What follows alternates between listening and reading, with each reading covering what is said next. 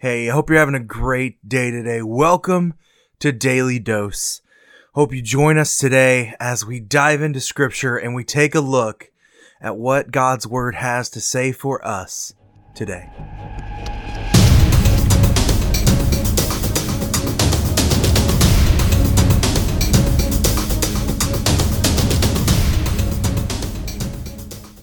Hey, how are you doing today? Welcome to Daily Dose. It is May 23rd, and we're coming to the end of yet another week. And this week, we've spent going through Isaiah 53. And we've got one more session that we'll finish off tomorrow. But today, I kind of want to share another piece of history with you that pertains to Isaiah. And this one comes out of World War II.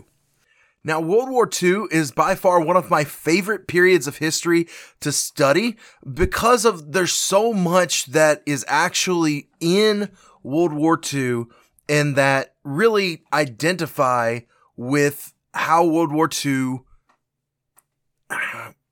impacted the world. Today, I want to share a story from a man by the name of Dietrich Bonhoeffer. Now, Bonhoeffer was a German spy. He was a German pastor turned German spy, turned anti-Nazi philanthropist. And so he was deeply opposed to the Nazi Party. He was deeply opposed to the Third Reich. He was deeply opposed to Hitler viewing himself as God. And Bonhoeffer began to speak and preach against the evils of the Nazi Party. He was able to see a lot of it.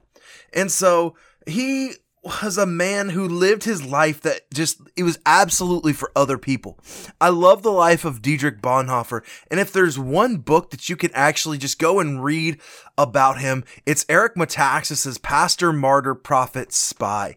Get the abridged version. It's a lot shorter and it has just as much information in it. I encourage you to read the life of Bonhoeffer because it really is such a fascinating life. But one day, he was arrested for speaking out against the Nazi Party, and he would find himself in jail. And so, on his last day that Bonhoeffer actually spent on Earth, Bonhoeffer had these prisoners, and they were listening to him, and many of them were actually vocal atheists. Many of them were actually very vocal atheists. And so we have letters of guards and everything else that was listening to Bonhoeffer preach. And it was through his teaching in prison that many people came to know Jesus. Many people came to know Jesus. But on this day, he was reading through Isaiah 53. And he was also reading through 1 Peter chapter 1 as well. And he read through, and I'll talk about the other part in a minute. He was reading through Isaiah 53, and he got to verse 5, and he says, when he was reading, but he was pierced for our transgression, he was crushed for our iniquities, and upon him was the chastisement that brought us peace.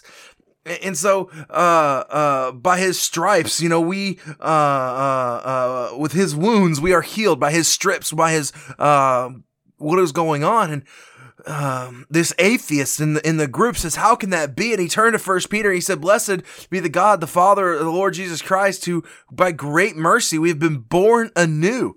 And he says, you've got to be born anew through Christ. You are born anew. And it is because of this man who is talked about in Isaiah, who was pierced for your transgressions and our transgressions. And in that very moment, this man was giving his heart to Jesus.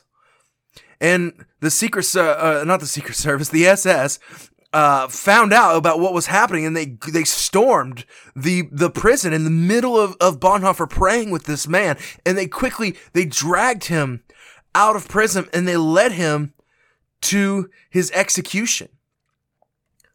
They couldn't take it anymore. He had already converted too many people.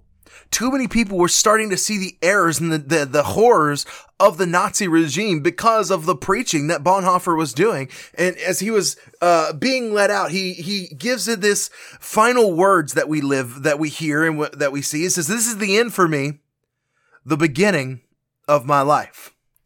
And what an interesting phraseology, but Bonhoeffer knew that this was the end of his earthly life, but it was just beginning of his eternal life.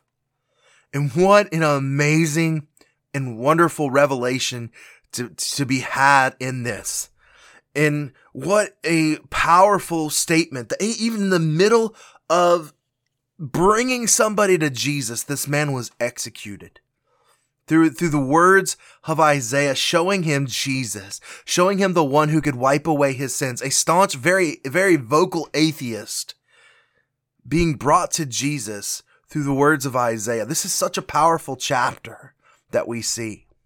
And what a wonderful reminder it is for us that God has not abandoned us. I hope you have a great day, and I will finish up Isaiah tomorrow.